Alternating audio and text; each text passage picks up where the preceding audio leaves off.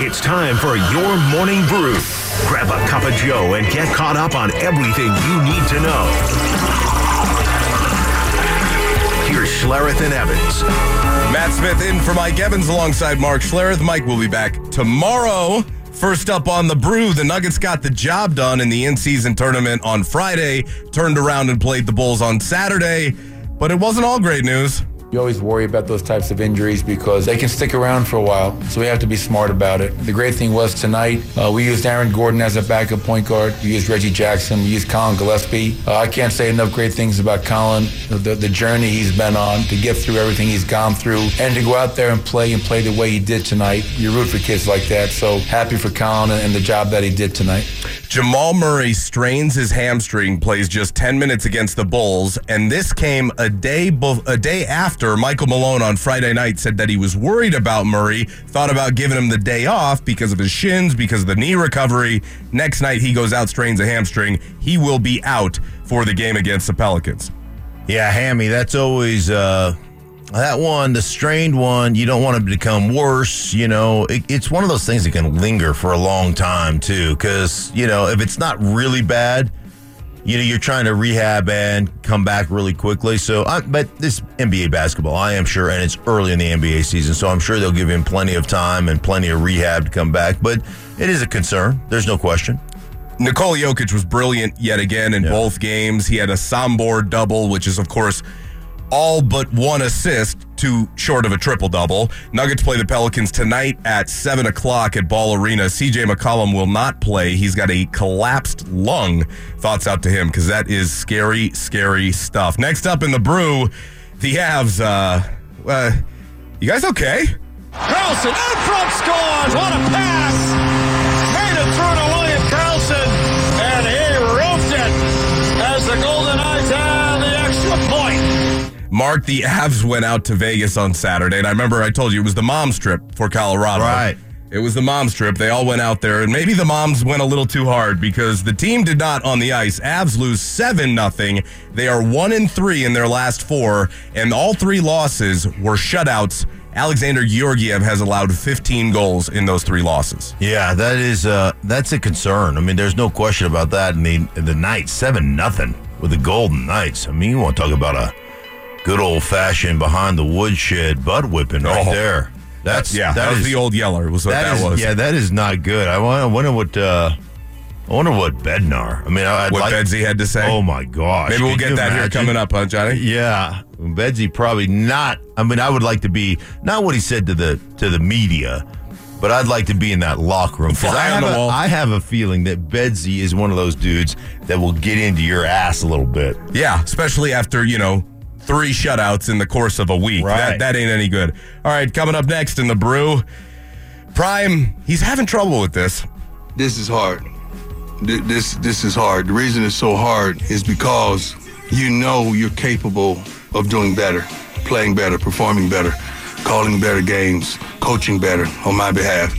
And you are coming up short when you have enough to get the job done. And it's painful. It hurts. Myself, the team, and all the coaches, the fans, some of you as well that actually care. That guy. I love that guy. And actually, hey, man. Because, us in the media, But he's right. There are definitely those of us in that room that do care. So I get where he's coming from. Mm-hmm. But this is the first time, at least as a coach, that he's ever had to deal with losing like this. Yeah. Do you think he's having a little bit of a... First of all, I think they're growing pains in year 1 of the program. Sure. But do you think this has been a little rockier than he expected? Yeah, probably. But I think there's also that realistic aspect to it that, you can sneak up on some people. People aren't sure exactly what you have, and you can shock a few people as they did early in the season. And, there were some things that weren't dealt with as much they weren't dealt with as much grace as he's dealing with them now in the disappointment, right? You didn't believe, me calling guys out and, and I get that. I get where they're coming from, but it is one of those kind of eye-opening experiences where you realize what you have, what you don't have. But I'll point to the Broncos right now and say, the way they have played here in the last couple of weeks compared to what they were doing early in the season is a coaching adjustment that needs to be made up in CU to recognize we can't do it the way we wanted to do it initially.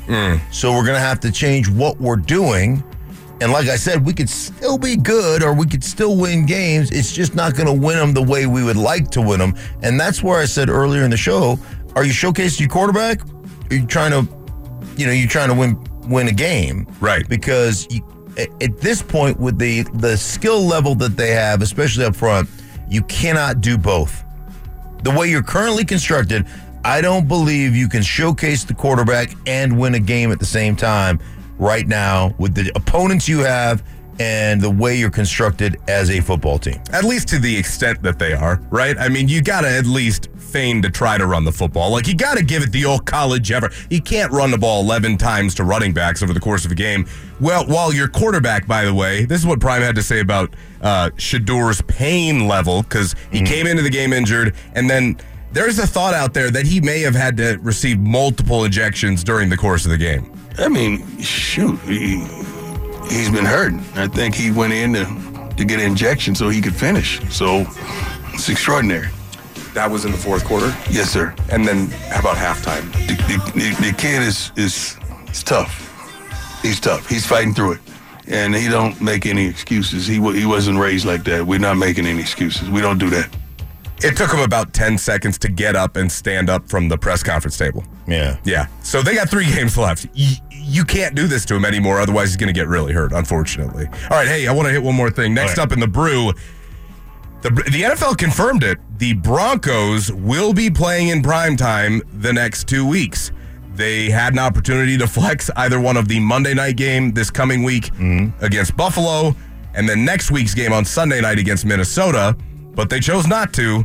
So, America, get ready for Russell Wilson and Sean Payton in primetime the next 2 weeks. Yeah, well, I mean, obviously in Buffalo, and we talked about there's something in Buffalo that doesn't smell right, but hey, Josh Allen's still a big star, and and this is still kind of a huge storyline, right, in Buffalo, and especially if the Broncos, I mean, they're rolling up there off of a couple of straight wins. They're hot. Yeah, they're hot. I mean, I understand why they didn't flex it out. And then as far as Minnesota is concerned, Minnesota's a great story. With Brian Flores, the defensive coordinator, what they're doing with the blitz that they're bringing and the pressure that they're bringing on the opponent's quarterback. So, I mean, that's big time. But obviously with what Joshua Dobbs did yesterday, it was just incredible story. Yeah, but Sean Payton's mentality heading into that Minnesota game is just going to be like Dan Lanning when the Buffs went to play Oregon. The Cinderella story is over, man. Yes, right. Exactly. It's a great story, but the Broncos need wins because currently, as it stands, they're in 15th place in the AFC. There's only 16 teams. Yeah. Hey, the good news, though, is if they do lose to Buffalo next week, they can't be the worst team in the AFC because that distinction belongs to the New England Patriots. So at least there's a little bit of solace that we can take in that. Good.